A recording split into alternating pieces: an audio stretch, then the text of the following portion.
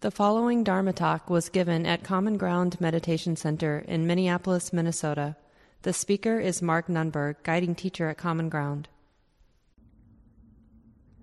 So one of the things we've been doing on this retreat is practicing using the teachings as a refuge, something that brings clarity and peace, safety, real safety to the heart.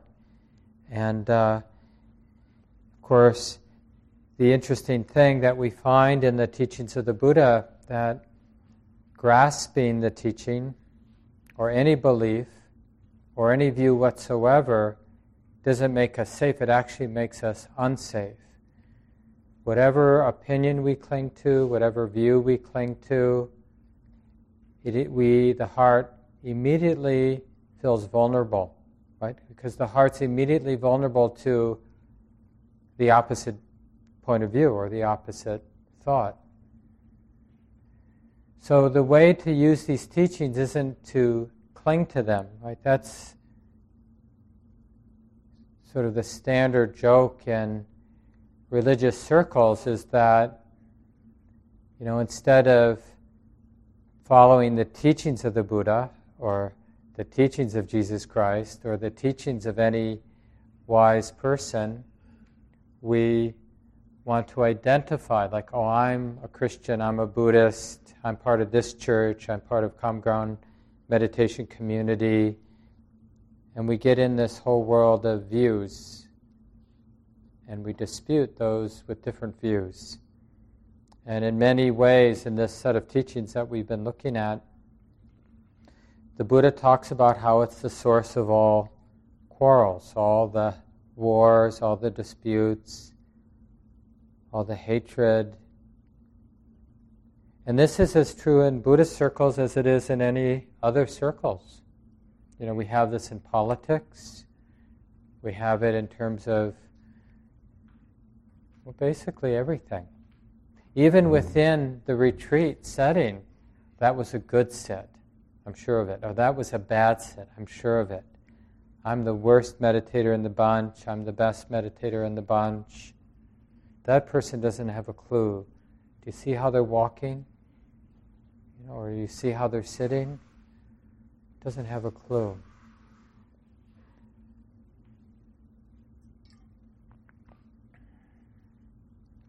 In general Buddhist circles, there's often subtle and not so subtle ways that different traditions put down the other traditions. Vipassana, insight meditation, is really the only authentic expression of the Buddhist teachings.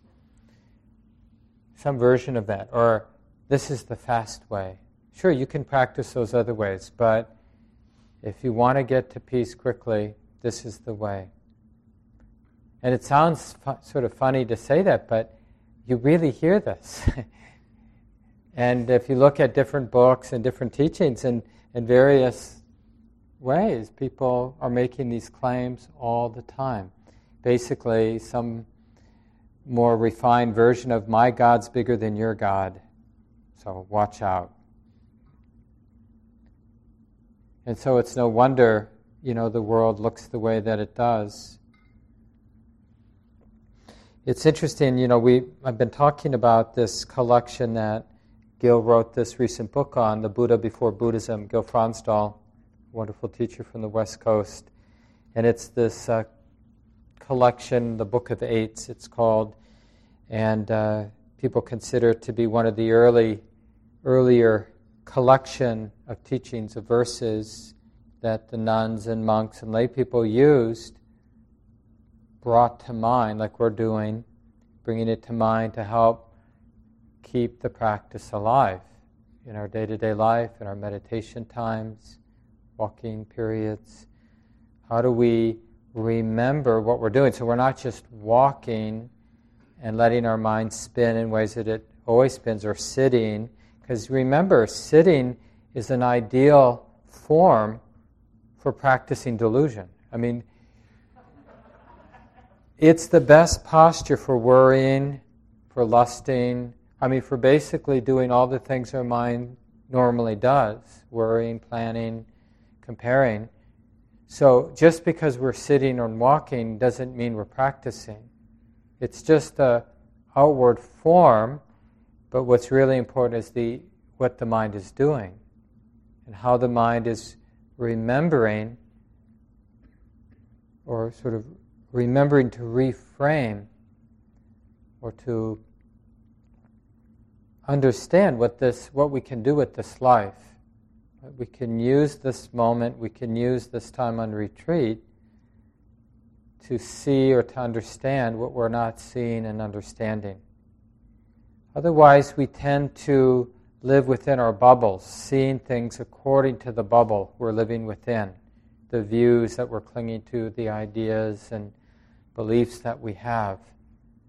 Until, the evidence is so overwhelming that we have to abandon the bubble, the view, but we immediately grab onto another one. Because we talked about this in one of the small groups today, it doesn't seem possible to live without the view. There's a very famous teaching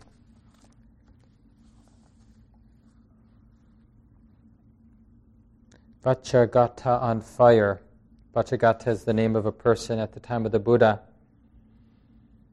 And this wanderer, he wasn't a monk, a practitioner, or a disciple of the Buddha, but he went to the Buddha and asked him some question. How is it, Master Gotama?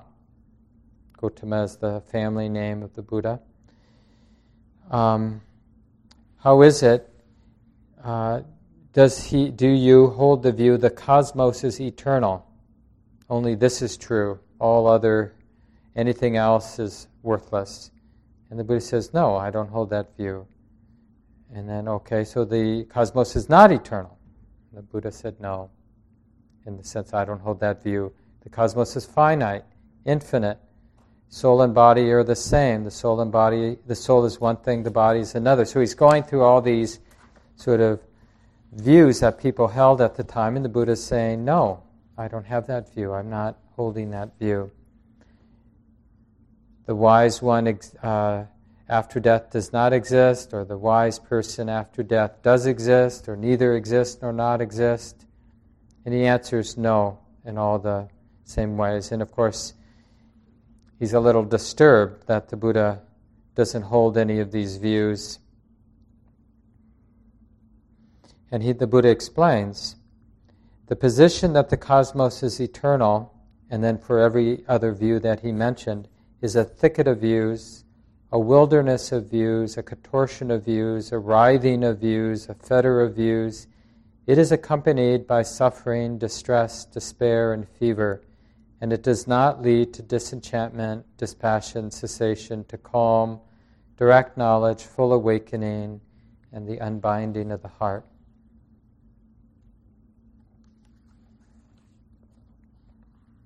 Then he asks, right, he's persistent, does Master Gotama have any position at all?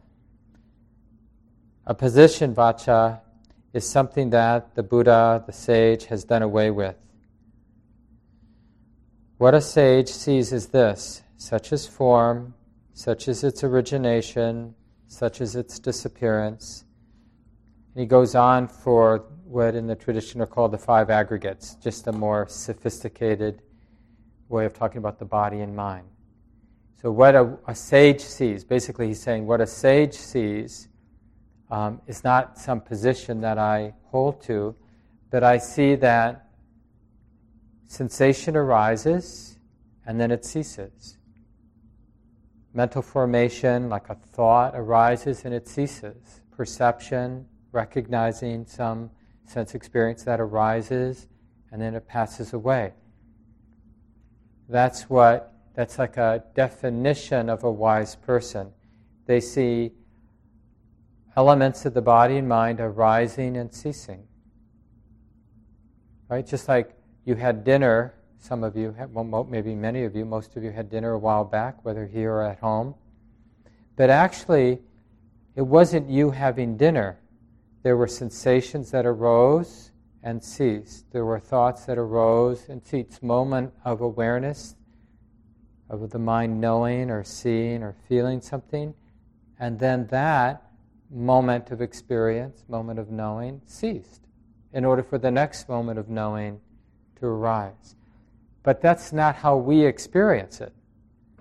We mostly are in the identification of thought, of an idea, like I'm eating and I like my food, or I'm eating and I don't like my food, or I'm eating and I better hurry up. So there's some story and the mind grasping the story, some identification in the mind grasping it, holding to it, being dependent on it.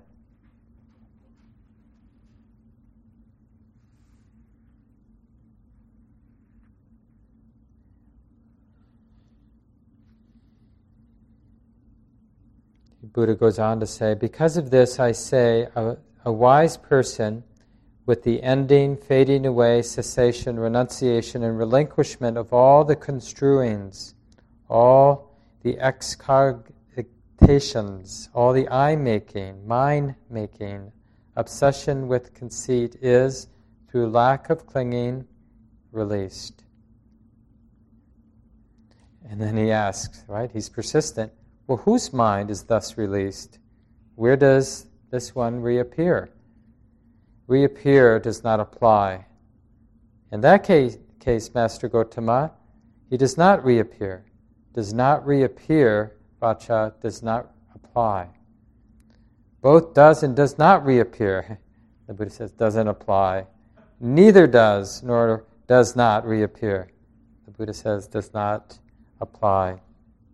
So again, he's frustrated. And the Buddha says to him, after he expresses his frustration, of course you are befuddled, vacha, which is what the Buddha is calling him.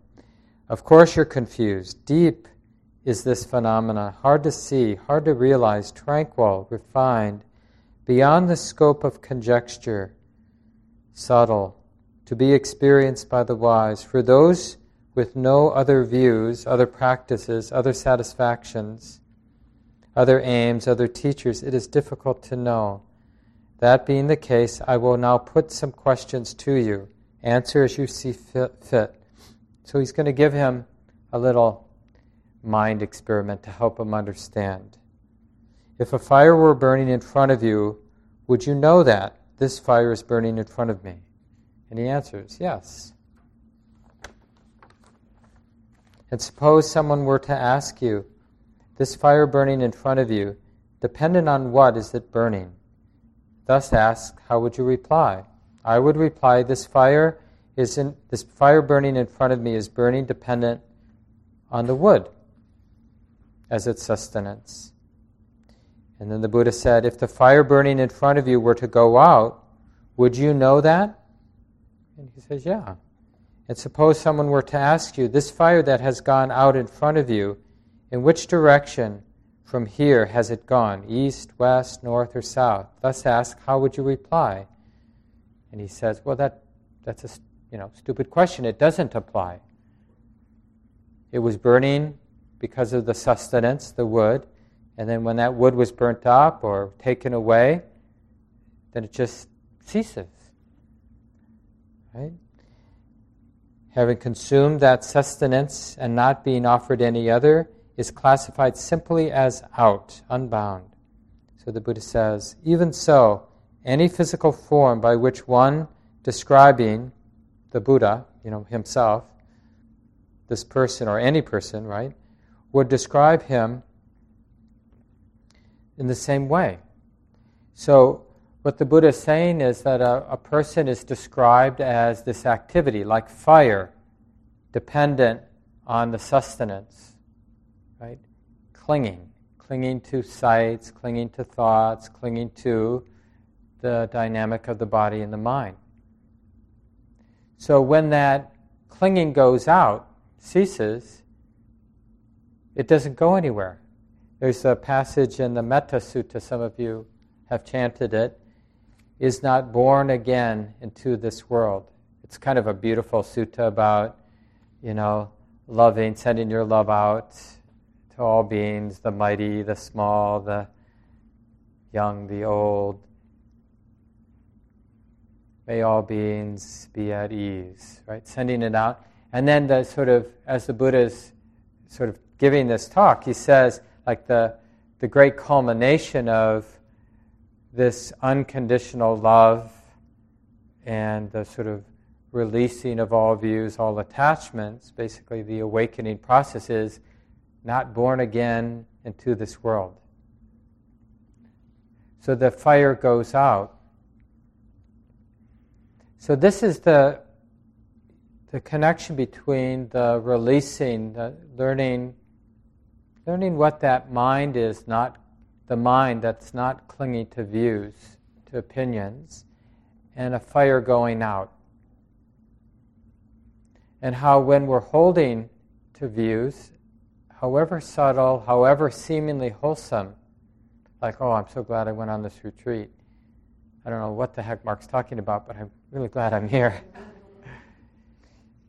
To see that, to experience that as a kind of fire that's burning. The mind's dependence on understanding, on defining one's experience.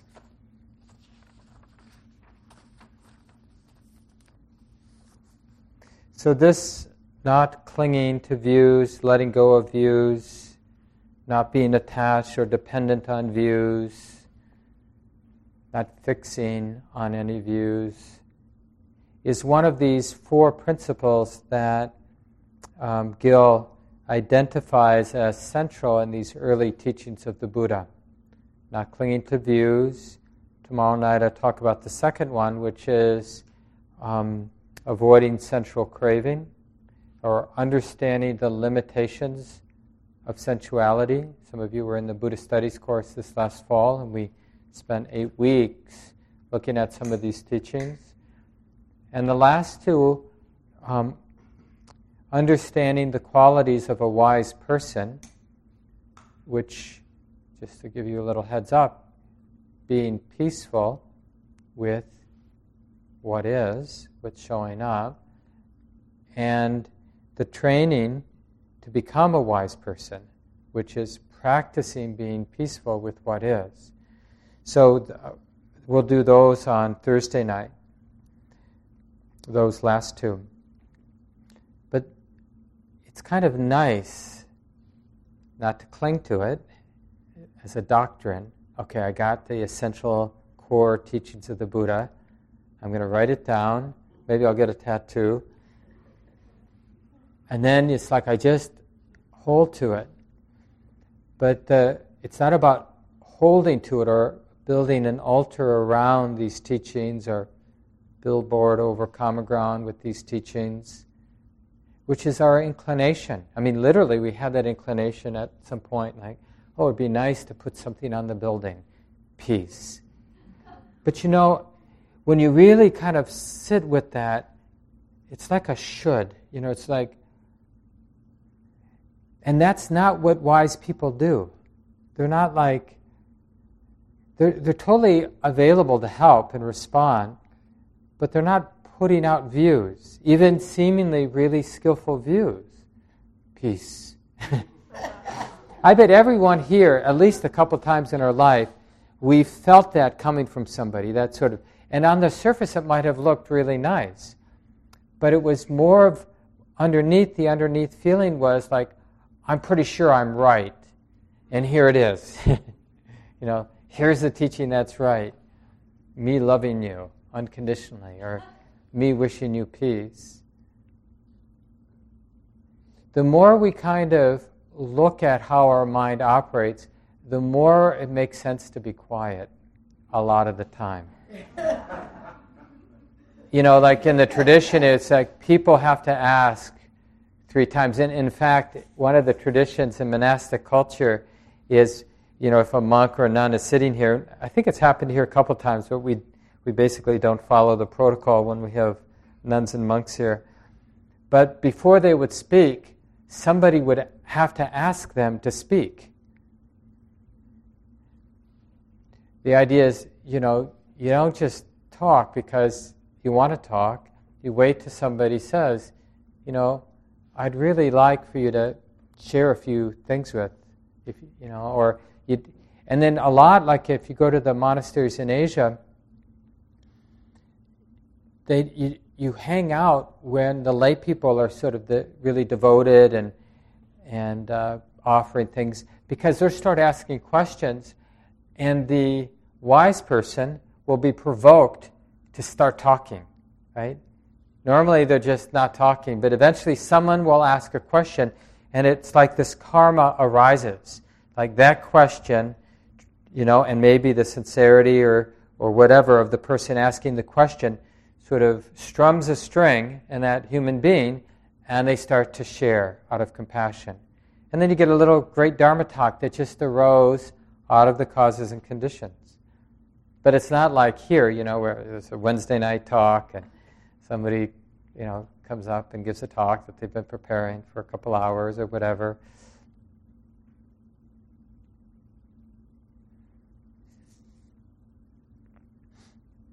So I'll be passing out, as I mentioned, just little verses from these, kind of representing these 4 core principles. Not clinging to views, just understanding the pervasive habit, the mind's habit of wanting that dependence on a view, feeling naked or vulnerable or exposed without some kind of fixed view, whatever it might be. And misunderstanding sense pleasure, basically. Thinking it's more than what it is. No matter how many nice meals we have, it often feels like, gosh, when I get home and get something to eat, I'll be happy. Or when that thing arrives from Amazon, that would be nice. Or when I finally retire and have a lot of time to practice. So we have this idea that sense pleasure, even though that it's never really made a difference in the past in terms of ultimate happiness, really getting where we wanted to get, so much so that we don't have to get there anymore. It's never really fixed us, saved us in the past. We have the sense that it will in the future. That's the misunderstanding of sense pleasure, which is this is the second core principle the Buddha taught in so many different ways. We're misunderstanding, honey, you're misunderstanding what sense experience can offer. He didn't say that there isn't a pleasantness to some sense experiences or an unpleasantness to others. He just said that it doesn't really have anything to do with real peace, real happiness, which is peace. And that it's thinking that sense pleasures will offer something lasting or meaningful is actually the cause for the opposite of peace, distress, or whatever that is, that experience of not having peace. And then the last 2 again, how the Buddha describes his own experience of having woken up or being free or being wise, and what is the training that leads to that freedom, that wisdom, being a wise person. And so he talks about the way he describes a wise person is they're peaceful. That's the difference. A wise person is peaceful no matter the particular conditions or circumstances that are showing up for them. And the way they got there, there's a multitude of practices, but the practices always have to do with being peaceful with what's showing up. It makes sense that the ends and means are in alignment. So if we want to be peaceful no matter the conditions, we start now in this moment with these conditions and being at ease, released with these conditions. We don't postpone it. It's not more complicated than that. If we want freedom from fear, we practice not being afraid with what's true or here now. If we want to live with an unconditioned love, we practice having unconditioned love with the ordinariness of the present moment, with whatever that is for us in this moment. And any quality, patience, forgiveness, gratitude, whatever quality that to you seems like a winning ticket in terms of happiness, what happiness looks like, well then how about now? What actually is in the way of it being expressed here and now? So the handout are really some teachings about letting go of views that Gil pointed to. There are many more, of course, and just sort of a hodgepodge here. And I don't expect every of these passages to resonate with you, but hopefully one or two lines will. And then maybe commit those 2 lines or whatever to memory, or make a little cheat sheet or put a circle around it. So when you're during the day, tonight, before you go to bed, even a couple times before you go to bed, tomorrow morning when you first get up, maybe every couple hours, maybe even more frequently, just bring the teaching to mind. The teaching that already seems like it has some resonance, has an effect, a karmic effect, so that when it's repeated, the way of seeing, the way of being gets shifted slightly. Delusion gets interrupted.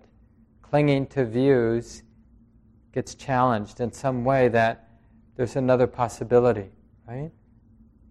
Then you might have your own too, and maybe something I say tonight. But let me just read through these real quick. The first 2 here from the book of the Way to the Other Shore.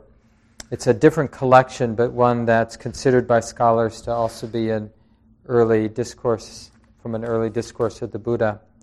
Subdue greed for sensual pleasure. See renunciation as peace. Renunciation or non-dependence, you could say, as peace. Let there be nothing you take up or reject. Let what was in the past fade away, make nothing of the future. If you don't cling to what is in the present, you can wander about calm. So the next one, they, is referring to sages, wise folks. They are not enemies of any doctrine, seen, heard, or thought out, not making up theories, not closed down, not desirous. They are sages, wise, who have laid down their burden. One who is attached gets into disputes over doctrines. But how and with what would one dispute someone unattached? By not embracing or rejecting anything, a person has shaken off every view right here. And I already read, that was from the discourse I read at the beginning of the talk.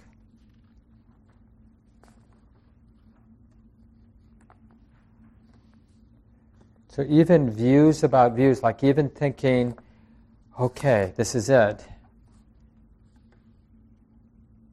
And it really has to do with this meaning-making part of the mind, which is a very useful tool that we can construct meaning with concept, with thought and ideas. But it's that psychological dependence on the meaning-making that can be abandoned. And it creates a direct and immediate experience of the heart being open, not constrained, not afraid.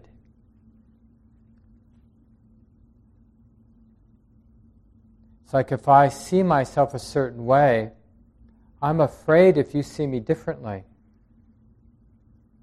I actually immediately become dependent.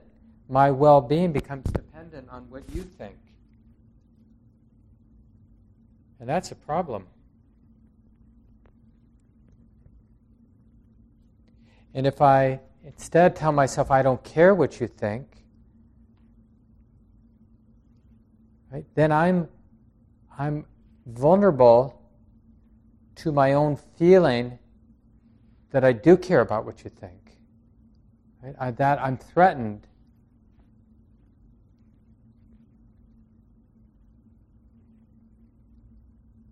So what's the alternative?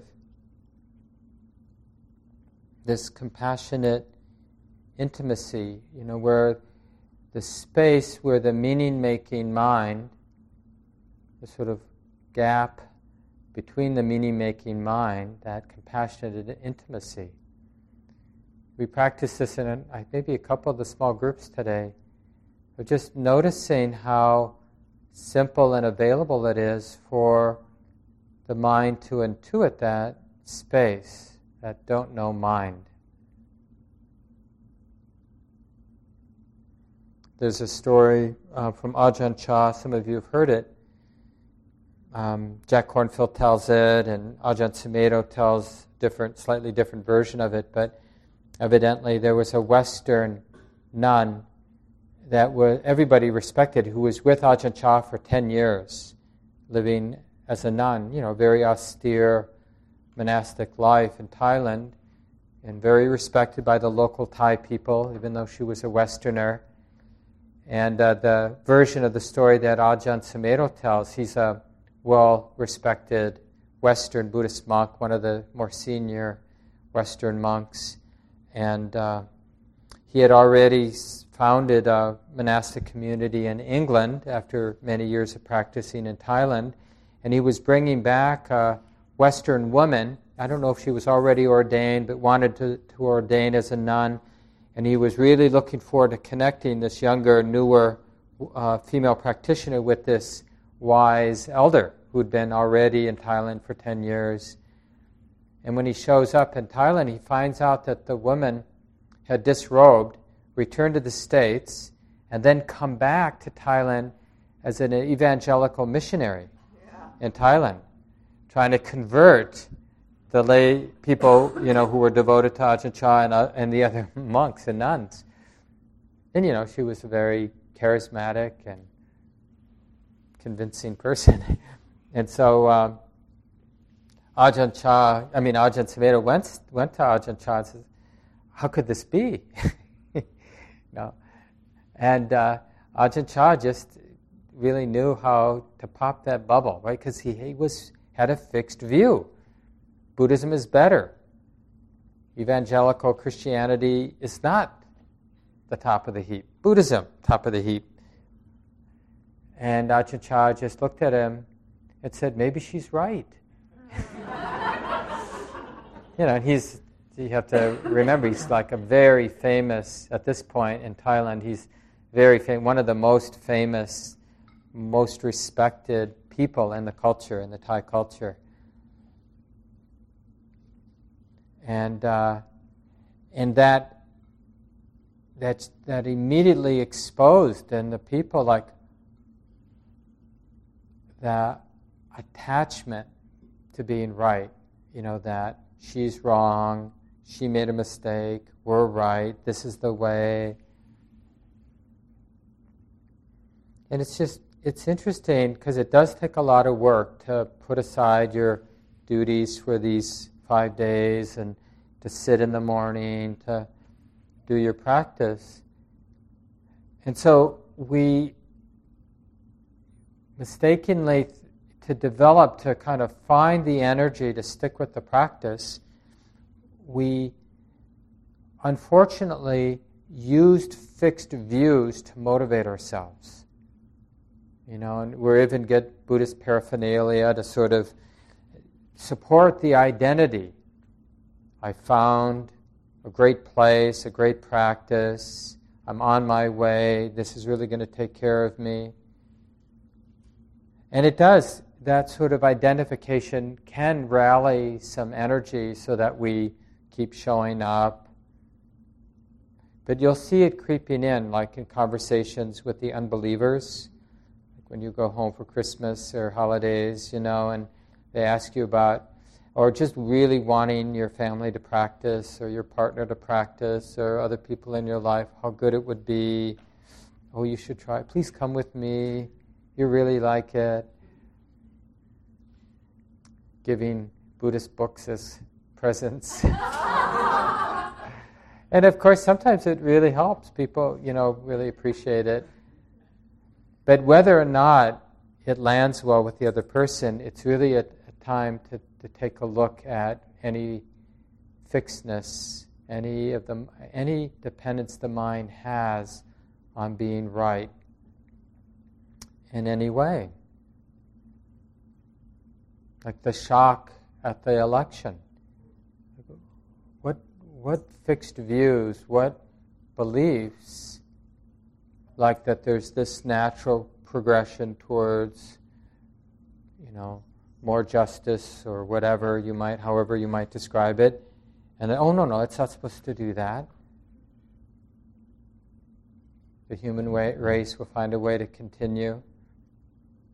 How do we know that? We don't know. I mean, that's what we do know. We know we don't know. We don't know. We don't know. We might do, I've done some things in my life where I've made a mistake and I did something that I've never done before, and something really bad happened, and it could have been much worse. And it's like, after looking back, and it's like, I'm not the person who does that, but I did do it. And it's just sort of interesting to realize that we don't know who we are completely. We don't know all our habit energies, or when conditions are just right, what might come out of our mouth, or what action might get acted out. All we know is what we see in the moment. That's all we know. Oh, it's like this now. I'm saying this. I'm reacting in this way, or I'm showing up in this way. That's what we know, what's showing up right now. And even that isn't self, it's just what it is. It's just what's being known.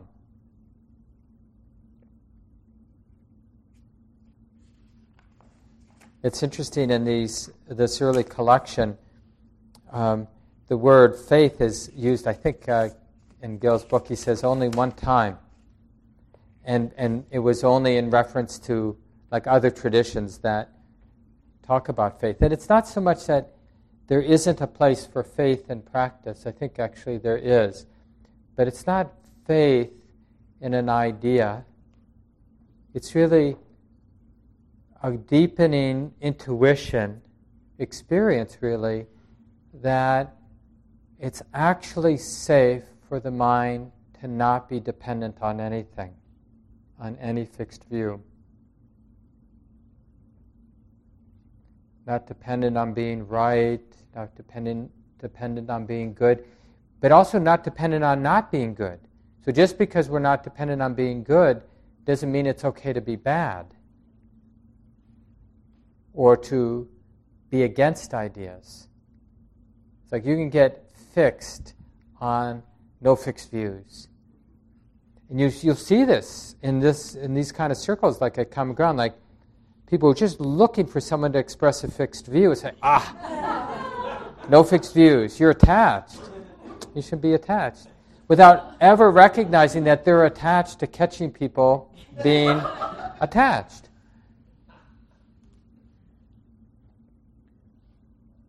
Let me share a few more passages from the different verses that have to do. This is one, actually, Gil's talking about. It's not in this collection, but it's in the Middle Link discourses, but he puts it in the same category.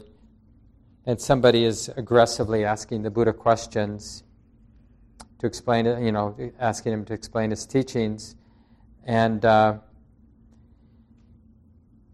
Buddha responds, such a teaching with which one does not quarrel with anyone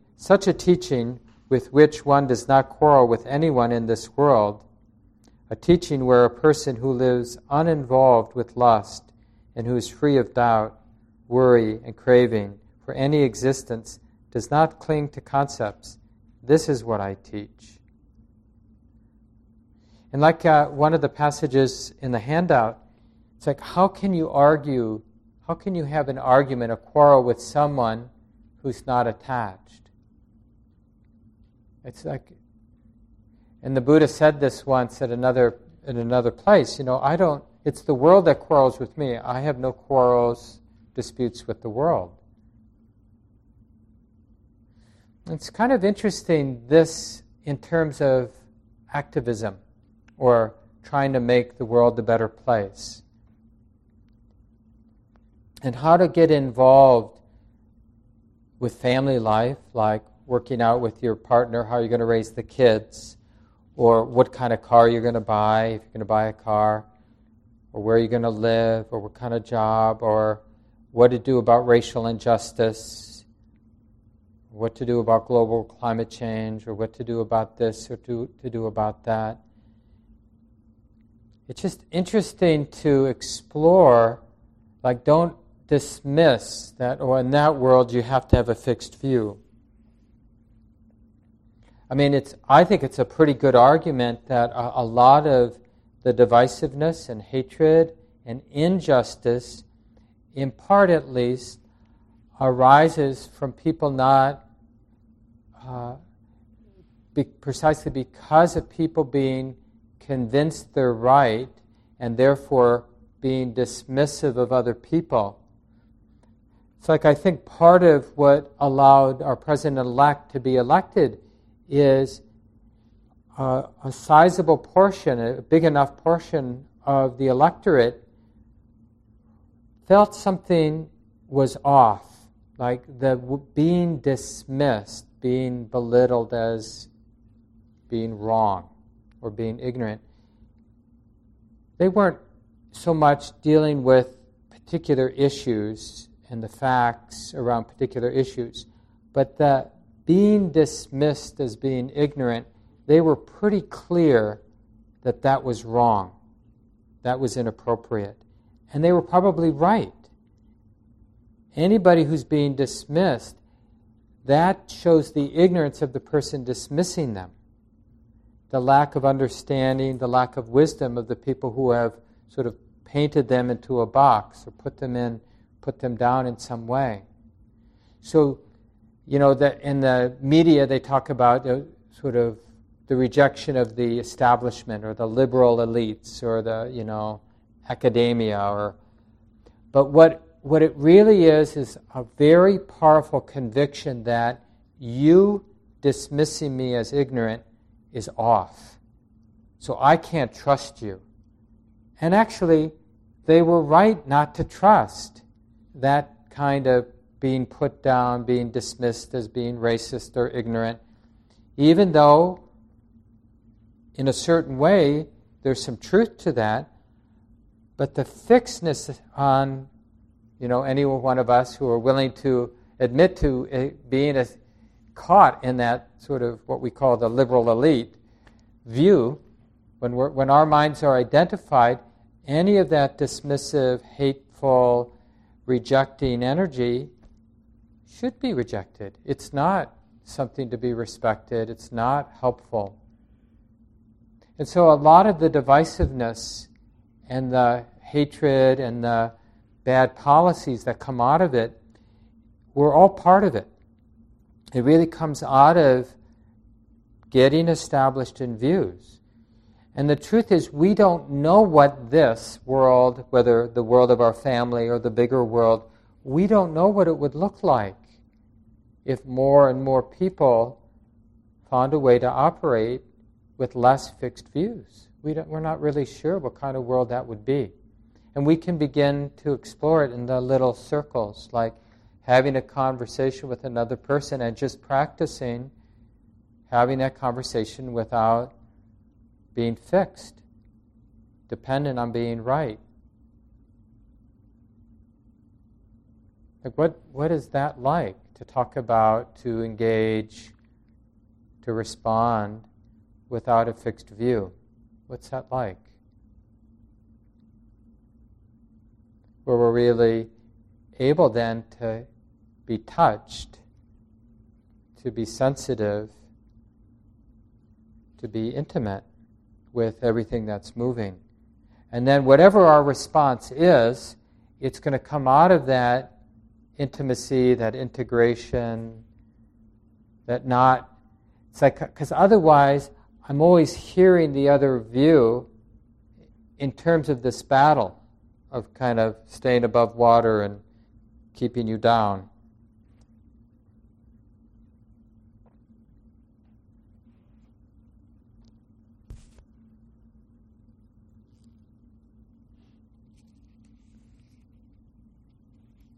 And this is Gil talking. He says, rather than teaching a doctrine that can be debated, the Buddha here teaches the importance of not clinging to concepts. In other words, he is not interested in doctrines as much as how people relate to them. Freedom isn't found through doctrines, though it does require not clinging to them.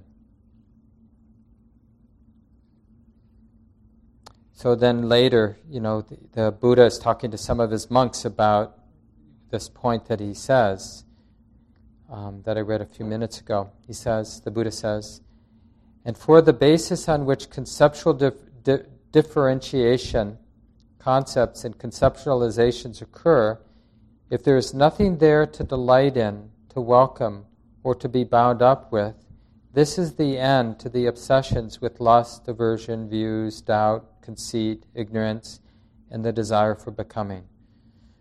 Right? So if our mind isn't pushed around or reacting to any conceptualization, then there's no defilements, no unwholesome qualities in the mind. He goes on, he says, that is the end of resorting to weapons, arguments, quarrels, disputes, accusations, divisive tale-bearing, and false speech. This is how malicious, unskillful states cease completely, right? So not delighting in any conceptualizations, or you could say not being confused by any conceptualizations. Doesn't mean we're not thinking, we're just not confused by them. The assumption, this is Gil talking now, the assumption in this statement is that if one looks underneath concepts at what they represent and finds nothing to be attached to, then one would not have any obsessions or tendency towards unskillful states. This is described in terms of no longer getting involved in conflict. Right? And so this, when we wonder, how do we fix this world? Well, we practice, in the immediacy of our own experience, we practice a releasing of attachment to views. We begin to challenge the idea we have that somehow we're dependent on that, or it wouldn't be safe, we wouldn't be able to function without it.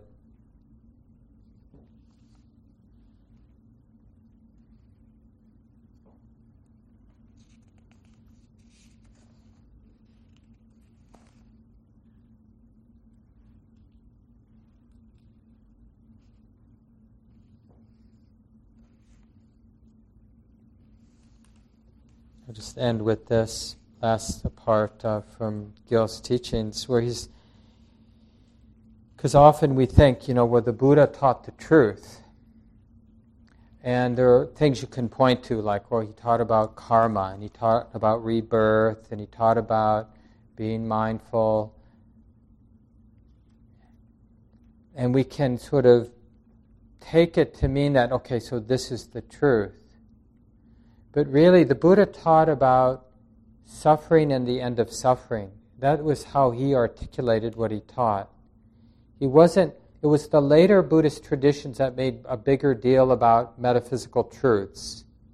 But when you look at the Buddhist teachings, he was interested in how the grip in the heart is released. Not about truth, what's true, but a more functional, pragmatic, how does that grip, that ouch, that burden that we directly experience in the heart, how is that released? How does a human being realize the release of that burden, that crunch, that tightness?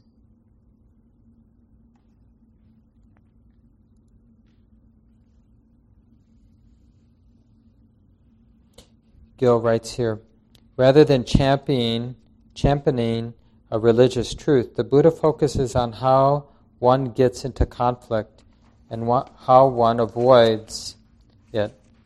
Because one understands this, one confidently declares, those who have abandoned all judgments create no conflicts in the world. With his radical avoidance of all truth claims, the only thing the Buddha offers in this discourse is the possibility of living without conflict. Right? not in conflict with the way it is, or being peaceful with what is. That's what the Buddha points to, being peaceful with what is. All the practices, all the teachings are to illuminate the cause of the burden and illuminate like how that release happens. And again, out of the 4 principles, the first 2 really describe that. Oh yeah, fixed views, the mind's dependence on some idea, some view, thinking that, or just out of habit, blind habit, thinking that it provides some kind of psychological safety, and misunderstanding sense pleasures, which I'll talk about tomorrow night. So let's just let go of the words for a few seconds.